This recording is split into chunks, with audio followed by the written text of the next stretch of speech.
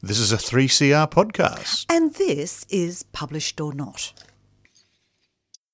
When writers set out to put pen to paper, they choose the type of book that they will write. But sometimes it's an author's name that might indicate the genre.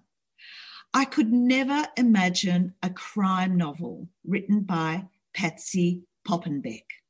Welcome to Published or Not, Patsy Poppenbeck. Thank you very much. It was your idea to publish this anthology, and the title, South of the Sun, was your idea too. But what's the subtitle of this book? The subtitle is Australian Fairy Tales for the 21st Century. Patsy, how difficult is it to define what a fairy tale is? It's actually extremely difficult, and many theses have been written about this. Rebecca Ann C. Do Rosario. Anyway, she says that once upon a time the people tried to define fairy tale. They are still trying. Not all fairy tales feature fairies. Fairy tales can include magic, supernatural creatures, metamorphosis, happy endings, true love, superstitions, sword fights, cross-dressing, and even morals. But there are no rules and no definitive claims on authenticity. The fairy tales in this anthology, are they for children? No. And in fact, one actually has a trigger warning. Possibly the only fairy tale in the world with a trigger warning. Although there are, when you get into fairy tales, there are some truly horrific fairy tales. But we wanted this collection of fairy tales to be for young adults and those older. So it's definitely not for children. Carmel Bird writes the first fairy tale in this anthology. We see very, very clearly how an adaptation of a fairy tale can be made, because quite often fairy tales were set in the Black Forest with wolves. It's quite different in Australia. What has Carmel Bird made dangerous? Well, she's made the ocean dangerous, so her equivalent are the sharks.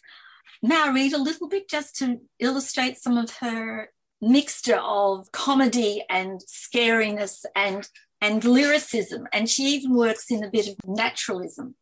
In Australia, that big island surrounded by wild seas and glittering beaches, when girls go swimming in the ocean, they are sometimes eaten by sharks. Mothers hand over colourful towels and tubes of Ultra Sheet, Dry Touch, 100-factor sunscreen saying, "Yes, my darling daughter, smear this on your precious skin and don't go near the water." But of course they do. This short story is followed by a very clever and scary story by Kate Kennedy. This is of a girl being lured to unsafe territory by a very creepy man. Her mobile is out of battery, so she calls on her GPS. There are other adaptations of fairy tales we know into an Australian setting. Well, I'm sure you know the one about kissing a frog, but the girl is enamoured not by a frog, but a special type of bird which cannot be trusted. What type of bird was that? The appropriately named lyre bird. Yes.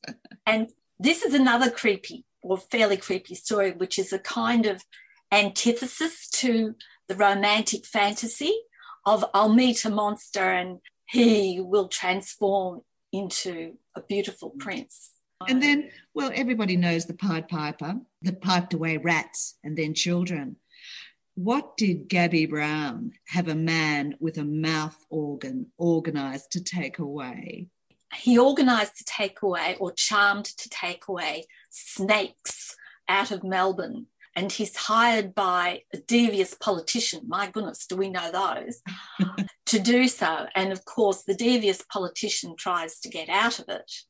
And something terrible happens to a very important part of Melbourne. Shall I reveal all? Oh, no, you cannot. You have to allow the readers to work out what could Melbourne lose as a tourist attraction.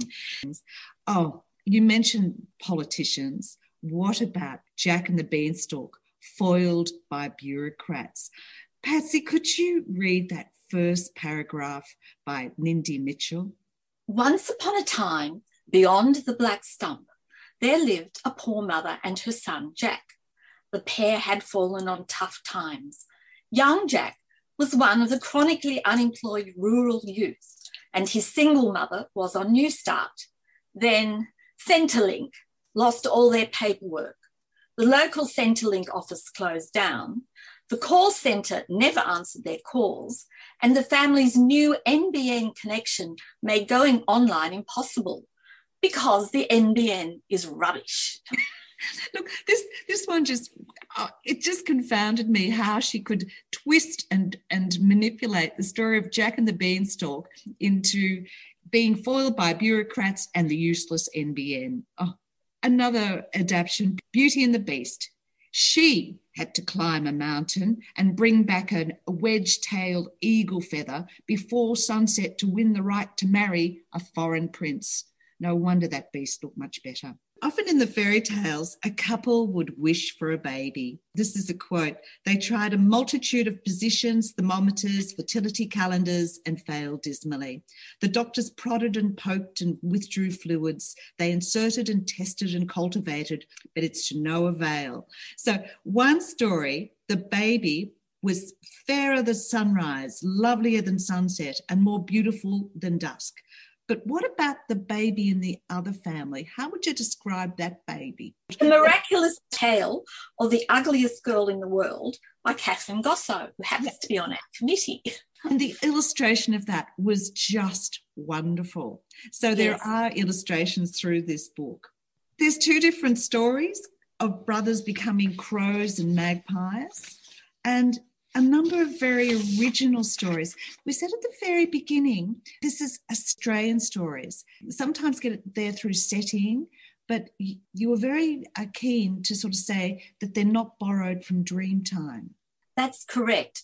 One of the things we wanted to do would be very specifically Australian, because we felt fairy tales are so important. They're part of planting yourself in the environment, so that we can say, yes, we are Australian and we value our environment.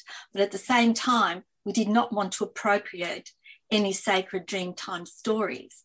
However, we were very lucky to get the second published story by Gurindji Elder called Ronnie Wavehill, who's involved in the famous Wavehill walkout in 1966. And he gave us a wonderful story about mermaids. And it's also illustrated by his niece, Kira Dandy. 100% authentic. But I'd also like you to read from page 195, because this sort of set up what we know as Dreamtime type stories, but quite originally. Yes, this story is Kado by Annie Stewart, who in fact is of Indigenous heritage.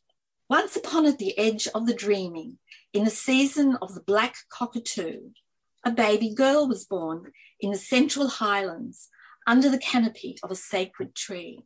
On that first day, when she lay sleeping in her mother's arms, a bee landed on her lips.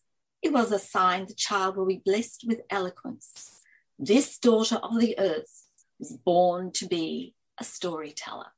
Well, I think there's a lot of people who are, because the original stories in this, and I must say, Patsy Poppenbeck, yours, the red dress, it was the stepfather, not the stepmother, the stepfather that caused Isabel so much concern. I taught a lot of girls in a previous life, some of them quite troubled, and especially when one of the parents is irresponsible and the other one is very focused on getting on in the world. That was why I had the stepfather as a villain. But the mother is kind of the passive consenter. Yes, selling a daughter, perhaps not the nicest thing to do. So Henry, the black cat, giving solace to people who were dying. That was a lovely one. And then there's Sophie Mason. She set her story in a hippie commune and the tragedy of a mysterious drowning, and brought in that thought about the Snow Queen that could leave shards of glass in your heart. And then there was the stone statue that one young disaffected girl noticed would change its expression. The writers in this anthology have discovered their own fairy tales, but it's always interesting to see how some have borrowed some from other cultures and brought them in, like the boggart that came over from Ireland that really did not like it here. Yes. It's a very colonial settler story. Yes. And the wattle imp that grabbed the pen and changed a story. We can't tell how, but the origins of fairy bread and how they fit into this anthology, very, very clever. You got this anthology together through a most unusual means. Well, we actually got some money from the Australian Fairy Tale Society, but it wasn't enough because one of the things we wanted to do was to pay people reasonably professional rates, which emerging writers, for instance, particularly tend not to get paid. And so we needed some more money, so we ran a Pozible campaign, which was very interesting. And I would highly recommend it to everybody because the Pozible people were terrific to us, and it was an interesting, if rather nerve-wracking thing to do. You've mentioned the Australian Fairy Tale Society. So tell us a little bit more about that. I'm a comparatively recent member, believe it or not, but it was begun in 2013 by a group mostly of women, runs a conference every year, sponsors productions such as this. We meet in various state rings about every 4 months or so and discuss fairy tales. Of course, this has all been by Zoom in the last 2 years. Anyway, various things to do with promoting fairy tales and people that are artists in the fairy tale world, illustrators, actors, singers, storytellers, as well as writers. This anthology, it's tight, it gets you moving, it has a variety of fairy tales, as you said. And another that introduced a word. Now, how about you? Because you know this woman and she invented this word. From page 92, the word is Glinda. Let's hear it in your voice. Oh, Glinda, a verb I, Louisa John Kroll in this case, invented. It is a hybrid of glimmer, linger and mingle. Active musing, fey hobnobbing. It may involve ambling, meandering, roaming, flickering or weaving through a gathering. Its speed varies from lolling to darting in curiosity, whimsy and a dash of mischief. Well, I glinded through this anthology and enjoyed it very much. And now, Patsy, if we've piqued people's interest, where can they get this anthology? Probably the easiest way to get it is by contacting Serenity Press. They'll post it directly to you. Any good bookshop should be able to get it. And there is a bookshop in Seddon, which presently has apparently 9 copies. Worth the trip to Seddon to get it. Yes. Yeah.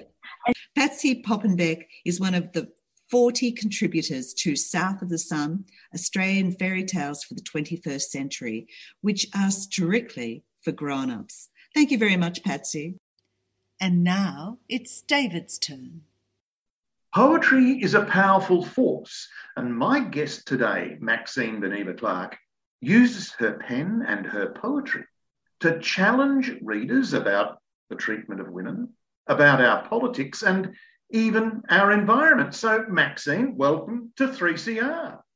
Thanks, David. It's nice to be here. I'm going to begin with the prologue, but before I do, I'm going to have to apologise to the listener because I'm about to use the F word, but I think it's appropriate in this instance. I said, "Get the fuck back, I'm warning you. I've got poetry." Their hands were trembling, their eyes were wild, and I could smell their fear.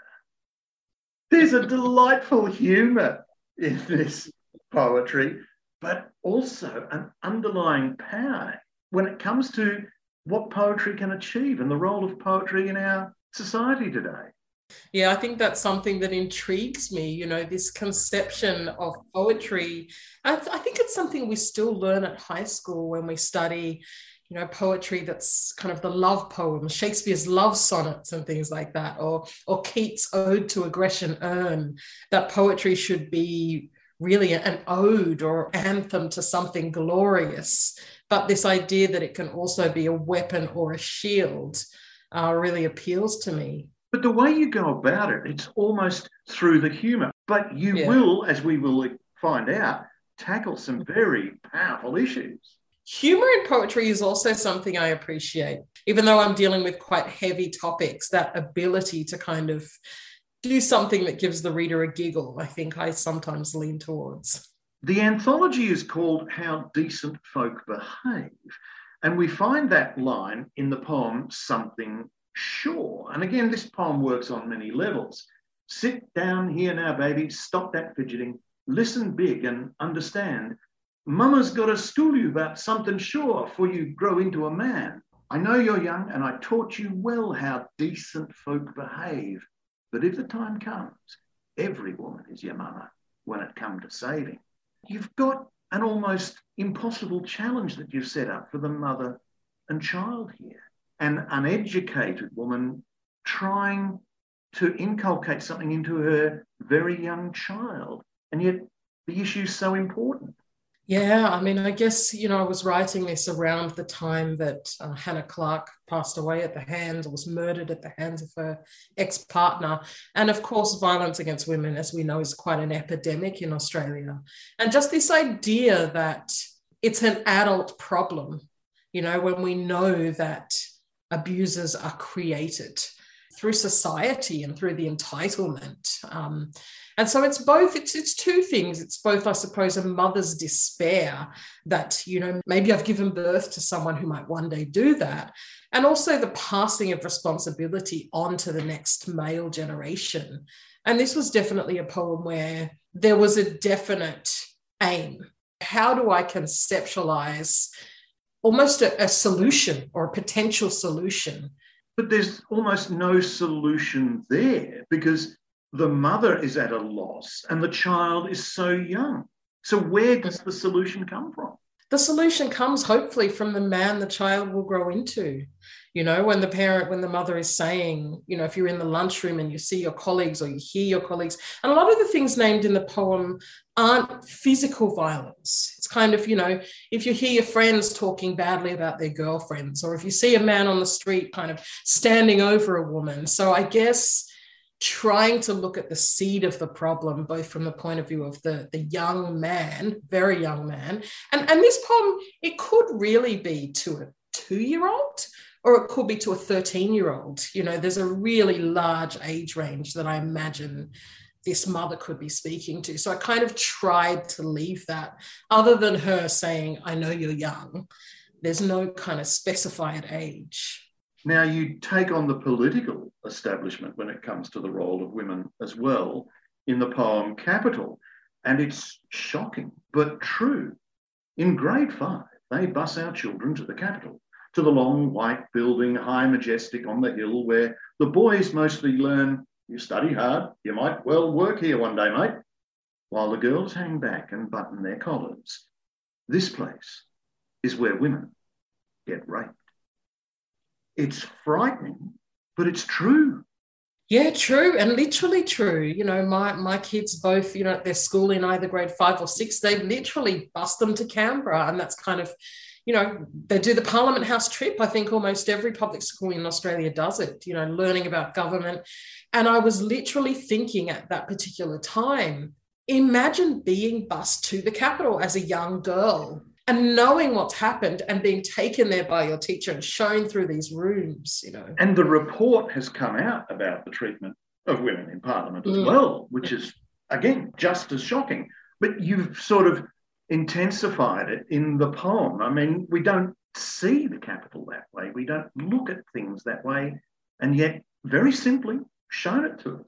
You again take on politics in 19, where it's 19 votes that brought somebody into Parliament. Again, is that a true representation of how we should be running a country, where 19 votes is all that counts in getting somebody who may not necessarily be truly representative? I think it's funny. Sometimes, if I read one of these poems at a reading or something, it sounds like hyperbole. When you say the capital is the place where women get raped, when you say 19 votes get a man into parliament, when you say, there's a white supremacist alone rules, it sounds almost like parody. And I think that's the thing that reading back on these pieces that shocks me, that I'm not really doing much to heighten the situation and just realizing how absurd some of these things are. But it highlights the role of poetry, where the moment is encapsulated and put out so clearly, so precisely, so simply, yet so forcefully. Yeah, I think choosing the entry point for the poem is really important for me. So, for example, the poem Capital, had that been a politician as the narrative voice, it would have been completely different, rather than a kind of third person parent saying, my kid's going on this camp to the capital. Or, similarly, the title poem, a mother addressing her child, if that was, even the child speaking, I think it would be worded differently. So I think, poetry has the power. For me, the power is at the entry point and the viewpoint, the perspective that's given. Another political one is section 116, which has a current relevancy. Scotty Morrison is trying to get the religious freedom legislation through. And you take this on as well: kindness and tolerance, generosity and truth, our innate capacity to be good to each other. I mean, that religious freedom is already in the Constitution. You put it simply then about kindness and tolerance in the poem. And yet the politicians are tearing their hair out, trying to get something through which seems to be now irrelevant. And what's it saying about us as a country? For me, when my pre-poetry days, I also did a law degree, and my thesis was actually on religious freedom and under anti-discrimination law. And, one thing I thought about, I'm not a religious person, so this idea that it's belief, for me, it's belief that should be protected. And that includes non-belief. And I think that was the key thing for this poem as well. What is this section about? And section 116 is about the right to belief of any kind. But also then you touch on those elements of human nature that should come to the fore. You don't need to legislate it. If we're kind, tolerant, generous, truthful, these things should apply and already do. And the Constitution actually acknowledges that and protects it. So an open-ended question: what are the politicians up to? What are they trying to achieve with a lot? But again, the role of poetry in addressing these fundamental concerns. People say all poetry is political, but in some ways it's also the antithesis of politics. When you're able to strip things back and be so bare and so condensed, all of a sudden, you can see things with a clarity that loses its political spin. I'm going to come full circle now. Some of the most powerful poems, of course, are the ones you've written about women. And there's one entitled The Monsters Are Out. But most of the monsters have the same face as our sleeping 4-year-olds. This sort of brings me back to the poem we discussed earlier of a mother trying to teach her child. And you've put and juxtaposed those two images of the child and the monster. It's frightening, really. Is that what you intended? Yeah, I think with this poem, again, it was written, I think, after the death of Aya Mahsawi, who was, I suppose, the last in a long line of women who had been killed by strangers. And so there was this sense in Melbourne that, women were being really careful and buddying up to go home and looking over their shoulders. But of course, when you look at the statistics, most women who are killed by men are killed at the hands of a partner or former partner. And so I did want to convey the horror of that and kind of change this narrative. And even when we are killed by strangers, those strangers are still somebody's son and somebody's brother, and in some cases, somebody's partner. And so, it's intended to shock, but also to bring home that everything is completely interconnected. our sleeping children in their beds at home are connected to that stranger on the street who has just slain a woman. And only by integrating them can we really solve the issue. The other connection you achieve is a global one, because you make references throughout history on Speculum. I mean, Dr. J. Marion Sims, Marie Stopes, people whose good intentions, can I put it that way, have backfired and who've been, imposing approaches and practices on women. You touch on events in Norway. And so poetry is global in that regard. Yeah, I think part of what I love about this condensed art form is the ability to just very quickly flash to somewhere completely different in the world, to show that actually this isn't a domestic issue I'm talking about. This is connected with history and it's connected with globalization. And I think there's no other form for me that has that shorthand language of just kind of grabbing an image and all of a sudden you've completely broadened the lens of something. I think that's what excites me about working in the poetic form. Last but not least then, this condensing, it seems almost effortless when you read it. I'm wondering if that's the case when you're writing. Yeah, I think probably as a result of being a spoken word poet, I think about or conceptualize a poem. I might not even write it down. I just kind of perfect a line, remember that line and move on to the next line. So there was a lot of meditating on getting that one line right. And I think that that's the way I come to poetry, is by the time I have pen to paper and I'm writing the poem, I've actually been thinking about that poem for 5 or 6 weeks beforehand. I want to write a poem that's set in Parliament. I want it to be really short and I want it to really condense. And so I do a lot of editing and drafting and things like that. But in terms of that process of conceptualizing the poem to getting it onto the page, there's a lot of kind of, while you're doing the washing up or whatever, while you're doing the shopping, oh yeah, I could do this, I could do that. And I think it comes from having had, not anymore, but having had small kids, when my kind of writing career took off, I don't have time to take notes, I'll just have to remember that bit kind of thing. And I think that comes through more in my poetry, just that clarity of, okay, I know exactly what I'm going to do with this. Even though in the editing process, I might be throwing lines over my shoulder or, chopping bits here and there, that first dump on the page is a lot more coherent than it would have been 10 or 15 years ago. Well, if the listener wants to find out more about Maxine's work, the anthology is How Decent Folk Behave. It's a Hachette release, and the author, Maxine Beneba Clarke, or the poet, I should say. So, Maxine, thank you very much for talking with me today. Thanks so much, David, and for such wonderful questions.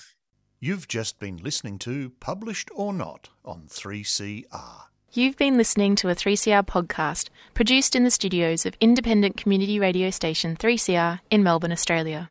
For more information, go to allthews.3cr.org.au.